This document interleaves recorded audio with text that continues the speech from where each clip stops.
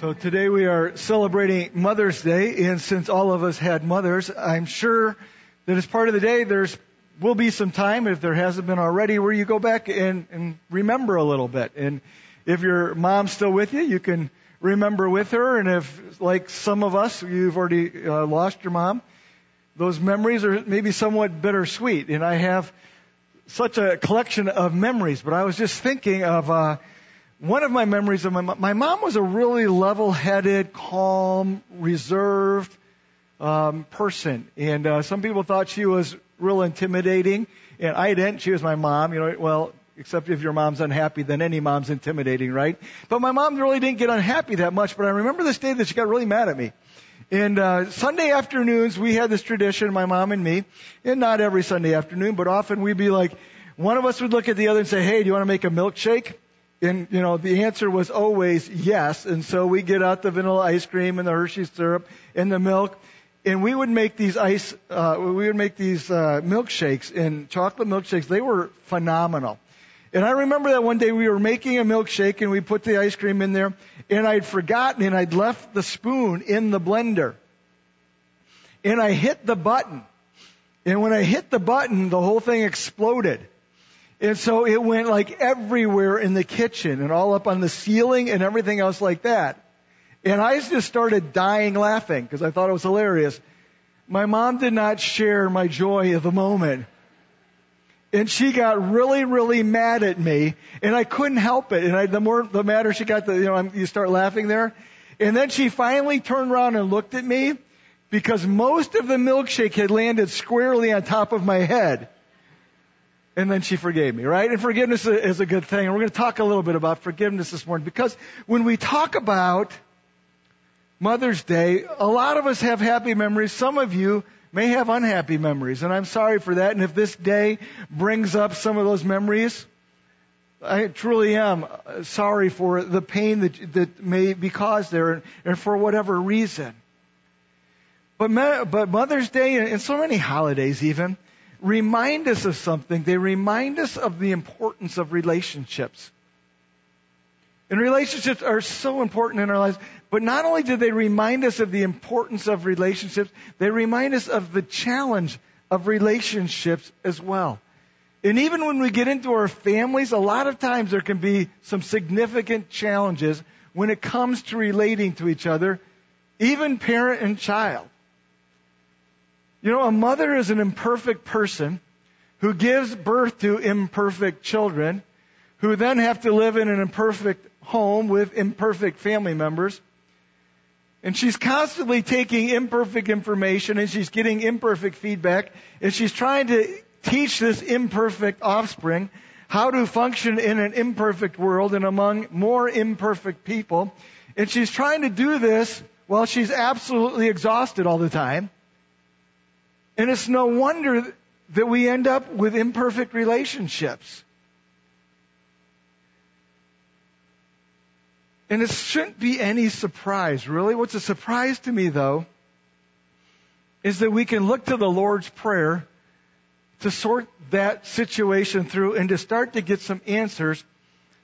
And not by saying the prayer and reciting it, but we go to the Lord's Prayer because there's a line in this prayer that if we can get our heads around what it's teaching, it will help us in all of our relationships. And actually, we can reduce it to a single, simple word.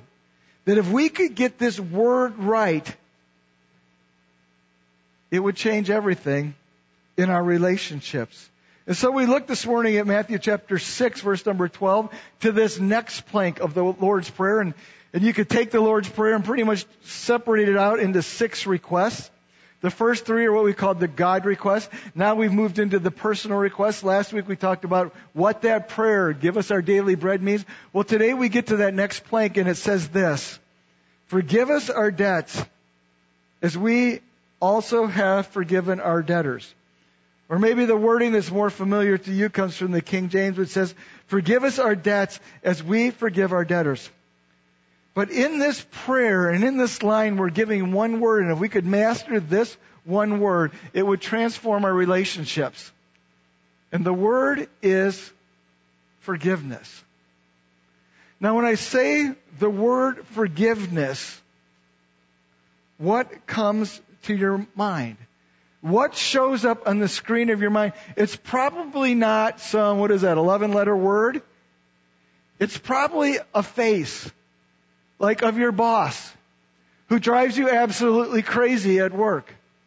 Or maybe it's a friend who stabbed you in the back somewhere along the line or let you down. Or maybe it's your ex. Or maybe it's the next door neighbor.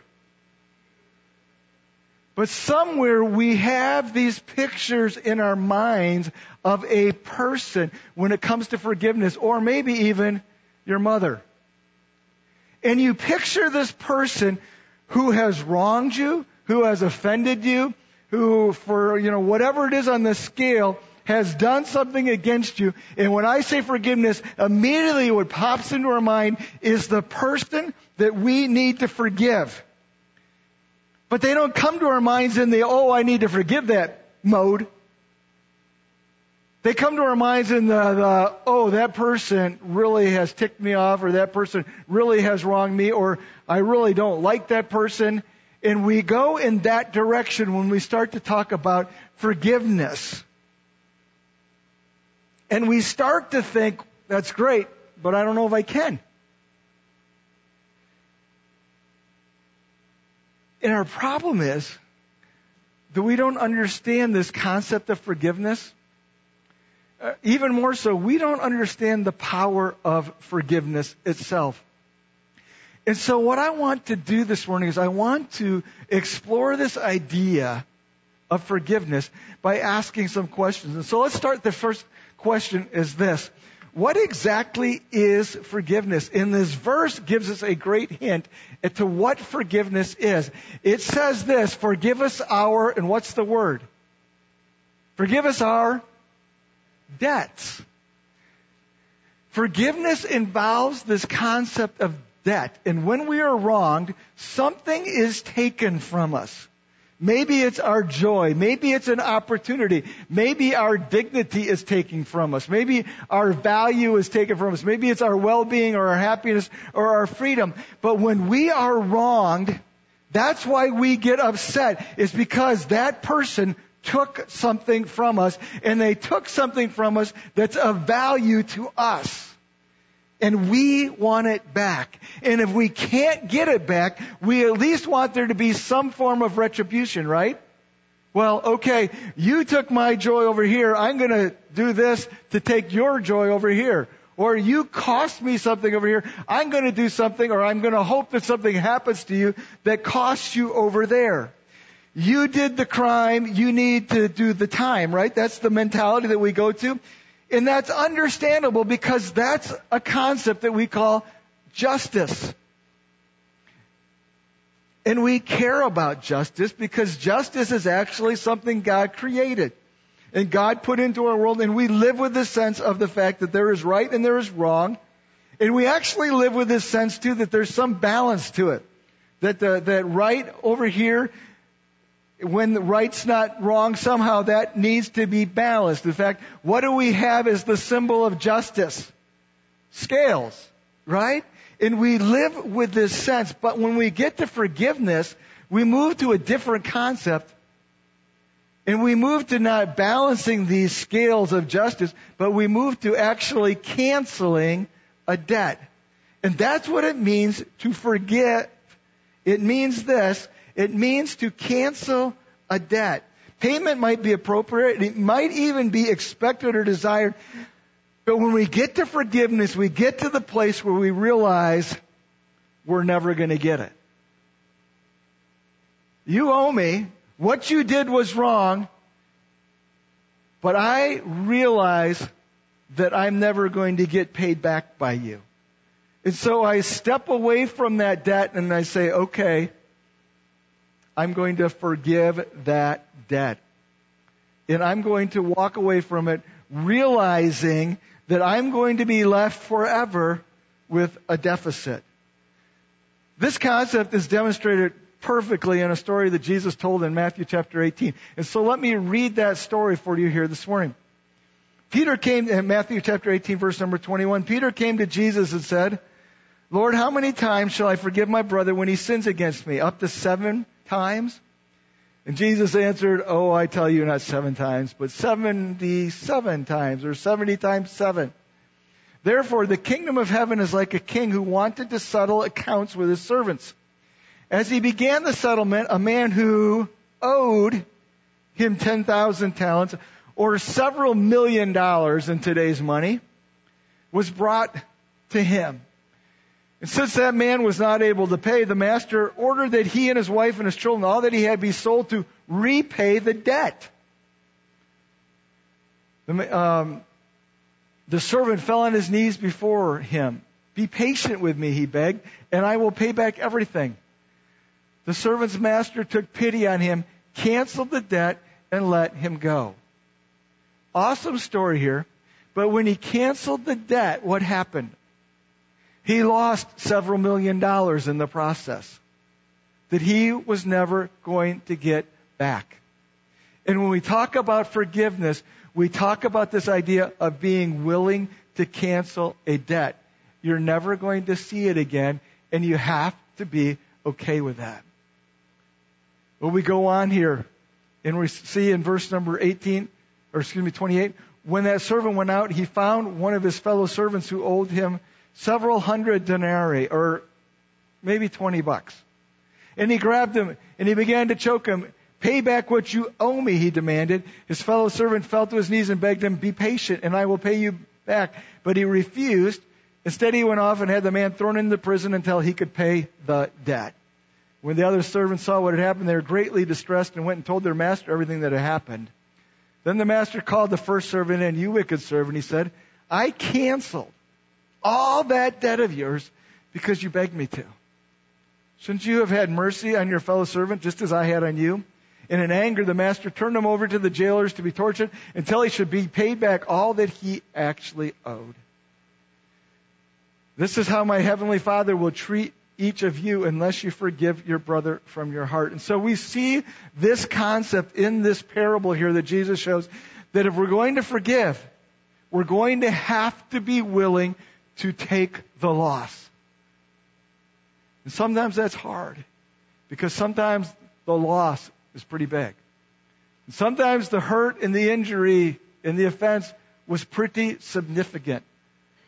That first debt was millions of dollars, and it was never repaid. But that's what's involved with forgiveness.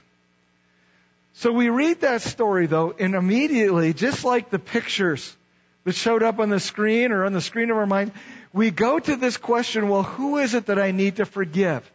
And all these people, family members, co-workers, neighbors, whatever they happen to be, they are the ones that we start thinking about, and we ask this question then too, how in the world am I supposed to forgive that person? The problem with these questions is they're not the best question to go to next. How am I supposed to forgive that person? That's not what we should be asking. Who has wronged me that I need to forgive? That's not what we need to even be asking. The question that we need to ask deals with this face right here, and it's my face and it's your face. Because when I think about forgiveness, I start thinking about everybody around me that I might have to forgive and that I might struggle to forgive. When I need to start with me and all the reasons that I need to be forgiven. See, in that story that we just read of Jesus, it's really easy to put ourselves in the boat of the second person who can't get forgiven, who hasn't done very much, when the story is really told about us as the first person, as the person who has such great debt that needs to be forgiven. And so when I start to go in the direction, well, where have I been wrong, and how can I find it in myself to forgive? We're actually jumping ahead to the second part of the verse, or the second part of that prayer request. Forgive us our debts as I forgive. And what we need to do is we need to stop and pause at the first part of that request and ask this question, whom have I wronged, and where do I need forgiveness? And the face that we need to see when we hear that word is the face of ourselves. So a better question would be this: how can I be forgiven, or how can I find forgiveness? For most of us, we are typically more aware of the wrongs that have been done to us and the offenses that we've suffered than we are of the offenses that we've committed against other people and against God.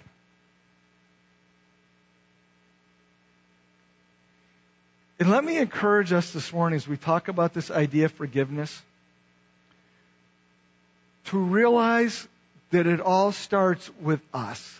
Not in that we forgive, but that we find forgiveness. I need to ask forgiveness. I need to find forgiveness. And I need to ask and find forgiveness of God. Because sin is first and foremost against Him. It typically involves other people as well. But it's against God. And this plank of the Lord's Prayer is this idea that I need to deal with my own sins and my own failures first. I need to start right here. So this prayer is asking me to acknowledge and to confess my sin. And most of us are not very good about that. In fact, if most of us are honest, most of our prayers don't involve a whole lot of confession. And yet Jesus says when He prays, this is how you should pray. And it's interesting that Jesus says that, isn't it? Because Jesus didn't have any sins to confess. So He's saying to us, here's how you need to pray. You need to pray and confess your sin. And in that confession, there's the assumption of repentance, even remorse, where I come and say, God, I need you to forgive me, and I'm sorry for what I've done. And then it takes it even beyond that, where it should move us towards forsaking so that we can be restored and so that we can live in a different direction. So when I'm coming, forgive me my debts. Forgive me my sins. I am so sorry that I have done that, and I don't want to go there again. Because I know that that's offensive to you, and that's painful to you. And we need to pray this way, but we don't do it very often in today's culture. I don't think there's a lot of confession that goes on, and I don't think there's a lot of confession that goes on in prayer. Why? Partly, I think, because we're not as conscious of sin as we should be. We kind of get used to what we do, and we don't take a lot of time to stop and evaluate whether that's right or whether that's wrong. And sometimes we just kind of pass off even our sins as, well, I made a mistake, or that's my weakness, or yeah, I just struggle with that. And when we kind of excuse ourselves, or sometimes we even, justify what we did or rationalize our behavior. And we're really pretty bad about dealing with sin in our lives. We're not conscious of it, or we don't really have any aversion to it. We kind of actually enjoy it. We certainly don't go to any levels of sorrowing. And I think we need a greater awareness of sin. And I think this prayer should take us back to this place where we regularly, daily, as we pray, spend some time to stop and think about, okay, where has there been wrongdoing? Where has there been sin? Where has there been offense in my life? See, we have names for sins, but somehow in naming our sins, we don't call them sins. So we could talk about gossip, but gossip is sin. And so when I've gossiped, I have sinned. And so when I pray, I'm saying specifically, forgive me for my gossip. Maybe, yes, I forgive those who've gossiped against me. Forgive me for my lust, or forgive me for my worry, or forgive me for my gluttony, or for my hoarding, or for my complaining, or for my prioritizing other things more than God, or for entertaining myself with things that are ungodly and displeasing to Him. Forgive me for my rudeness. Forgive me for my temper. Forgive me for my judgmental spirit. These are sins. And when we pray, we need to pause long enough to consider our sin. And if we're not aware, maybe we need to even take the step to say, God, make me aware. Because I need to get these on the table, and I need to deal with these, and I need to be forgiven.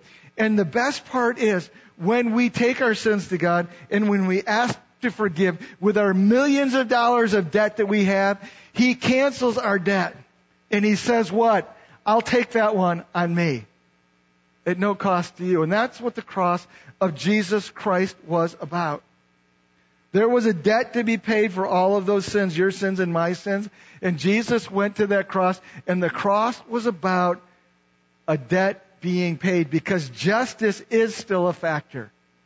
And God said, we'll do justice, but we're going to do justice on this cross. And so Jesus died on a cross for our sins, my sins. That's why he was there. So he then offers forgiveness, and I don't have to pay him back. I don't have to carry the weight of those sins because they were nailed to his cross. And justice was served, but grace was also offered. And so instead of being penalized and having to pay the debt ourselves, what do we get? We get grace, and we get God's favor, and we get God's goodness, and we get eternal life, and we get a relationship with the Father. And so when we pray, we need to pray, Father, forgive us. Father, forgive me. And he will forgive us. And he has forgiven us in Jesus Christ. And then as we deal with that part of the prayer, it prepares us for the second part of the prayer, which says what? Forgive me as I forgive my debtors. Forgive us as we forgive those who are indebted to us. And so that brings us to some more questions, so as we explore this verse. And these are the questions that come to mind. This one. Why should I forgive? Well, the answer is pretty obvious, isn't it? I forgive because I've been forgiven. I've received grace, so I'm going to extend grace. And the basis then is not on getting the scales leveled. The basis is what I've received over here is not what I deserved. So I'm going to be okay with giving you over here not what you deserve. So grace becomes the answer. And so I forgive because I have forgiven. And that should be reason enough. But there are more reasons for forgiving. So I forgive because I've forgiven. But I also forgive because at some level, my receiving forgiveness is dependent upon my granting it. The prayer that we pray there is forgive as I forgive. So this, my forgiveness over here has some impact on what's working over here. If you go to the end of the Lord's Prayer, right after it, verses 14 and 15 in Matthew chapter 6, Jesus says, for if you forgive men when they sin against you, your heavenly Father will also forgive you. But if you do not forgive men their sins, your Father will not forgive your sins. In the story that we read earlier in Matthew chapter 18, verse number 35, Jesus finished this. This is how my heavenly Father will treat each of you unless you forgive your brother from your heart. And I'm not exactly sure how this concept works.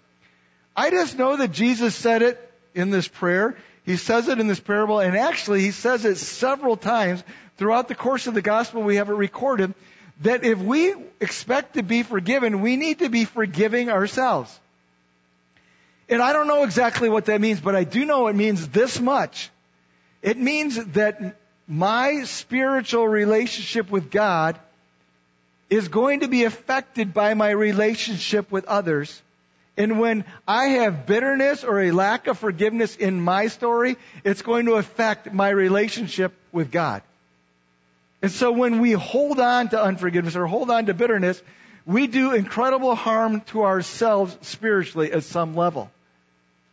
Well, that might be another good reason then to forgive. I need to forgive a third reason here so that I can experience release and relief. When I hold on to an offense, what I end up doing is replaying it and reliving it over and over again. And so I continue to experience it.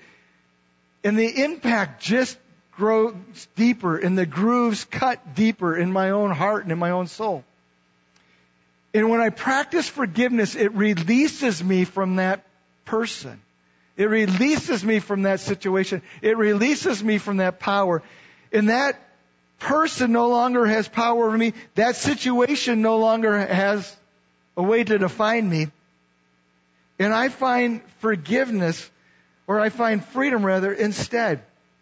And so I am released from what happened, and I am given freedom in its place. And instead of having to keep going into the past and dwelling there, I can walk into a new chapter of life saying, okay, that's done, and I am moving on here. And so forgiveness is a gift that we give ourselves as much as it is something that we give somebody else. And that's why we struggle. It's like, I don't want to let you off the hook. You can just eliminate that whole concept over there, and you can go with this one, but I want to set myself free, and you have reason enough for forgiveness. Forgiveness, another reason why we should forgive, is so that we can get out of God's way. God is the ultimate dispenser of justice, and He says that He will balance the scales. But when we get in the way of doing it, He steps back. And He tells us elsewhere, He says, hey, vengeance is mine. Let me take care of it. And you separate yourself, remove yourself from the situation so that I can deal with it the most appropriate way.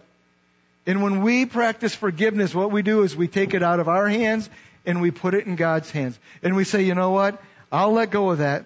And if I'm never repaid, that's fine. Here, God, you can have this, and you can do with it whatever you see fit, and God will do what's right. And so we have all these reasons to forgive, and yet we still struggle with forgiveness. Why is forgiveness so hard? Let me just give you some ideas here. Why forgiveness is hard. It violates our sense of justice. I've talked a lot about that.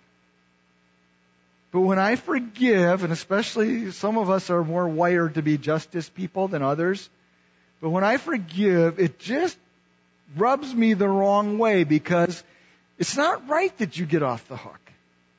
And our sense of justice is offended. It cost me, it should cost you somehow. And the fact that you say sorry, that's not really good enough, okay? Because I don't want you to walk away scot-free. Some of us go there. Now, let me just say with this, though, when we talk about forgiveness and talking about letting go, or talking about canceling debt, we're not talking about permissiveness. So forgiveness is not just saying, do whatever you want, I don't really care, I'll just live with it. You may have to address it and say, no, this is wrong. But you address it and then you move past this. So forgiveness is not permissiveness. And so when I say forgive, it's like, well, I'm just setting myself up to have this happen over and over again. No, you're not. You can deal with the situation, but you may have to let go of that justice a little bit. It doesn't mean that all consequences are canceled. You know, when the teenager gets a speeding ticket and loses his keys, he may be forgiven for getting the ticket, but there's still consequences that come with that. And when we talk about forgiveness, we're not talking about canceling all consequences. It doesn't even mean forgetting, or that things will go back to the way that they were beforehand, all right?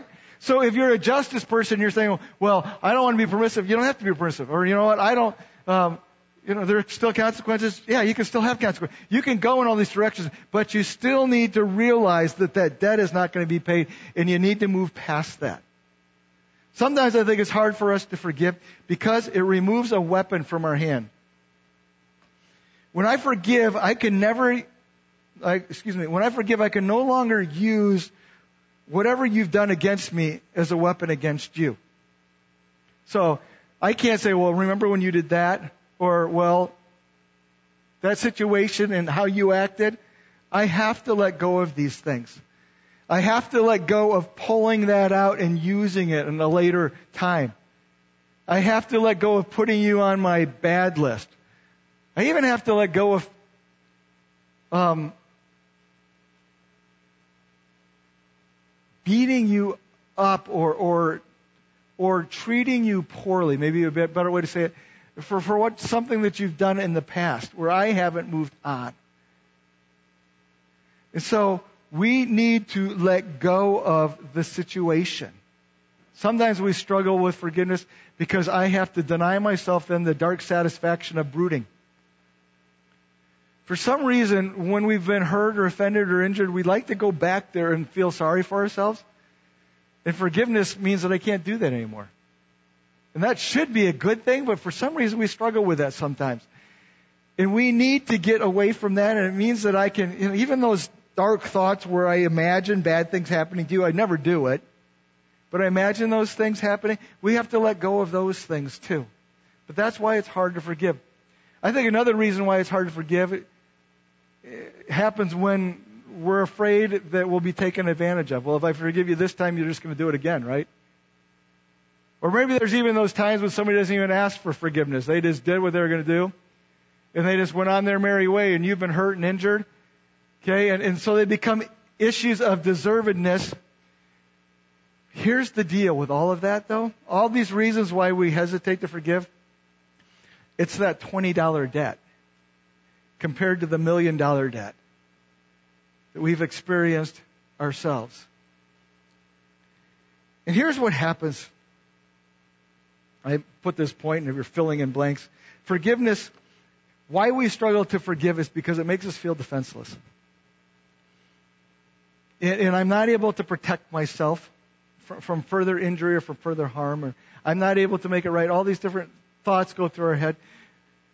But really, it comes back to this. And what we need to be able to say is, you know what, I'm not going to worry about defending myself. I'm going to let God defend me in this situation.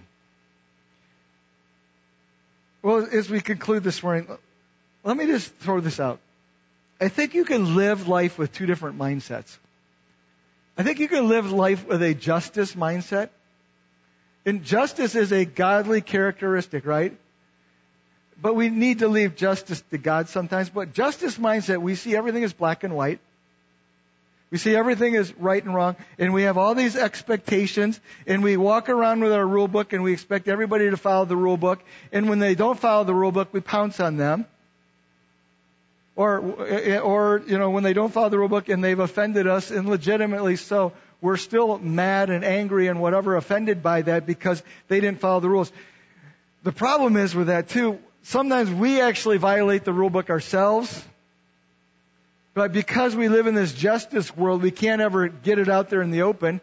And so we throw up all these false fronts and we hide behind them in our hypocrisy and our self-righteousness.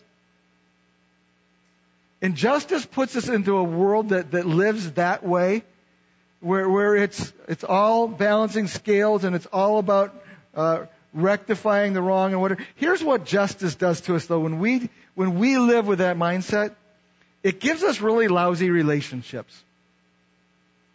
Because it's always about, did this person live up to expectations? Did this person do it all perfectly? Did this person treat me the way that I deserve to be treated? Did this person, and it's always measuring the performance of the other person, and it always brings us relationally into bad places. There is another option here, and it's the option of grace. And it's where we live with more gray areas, and that's difficult, but it's where we give people a little bit of space. It's where people don't have to be perfect. And we're okay with that. And people around us know that they're okay without having to be perfect. And it's a whole lot better air to breathe, isn't it? When we live in the world of grace and where people's value is found in who they are and not so much in what they do. And that doesn't mean that you can't have expectations, and that doesn't mean that you abandon right and wrong. It doesn't mean that at all. It just means that we live extending the same grace to other people that God extends to us. And that's what He intends for us. And you know what it does for us, though? It gives us good relationships. And forgiveness and grace are not the same thing, but they live in the same space. And at the beginning of the message, I talked about if you want one word that'll make your relationships better, it's forgiveness. But if you want forgiveness, you're going to have to experience and learn and demonstrate grace. That's what it comes down to. Jesus said this when you pray this. Forgive me as I forgive. So this morning, probably from the very start, as I've been talking about this, there's been somebody whose maybe face came up that you're like, oh, this person's really wronged me or harmed me or offended me or whatever like that. Okay, the answer is going to be forgiveness. But you can start with seeing Jesus' face and realizing how much He's forgiven you. And then when you've realized how much He's forgiven you, you can extend that same grace to other people. And when you do, your relationships are going to be transformed.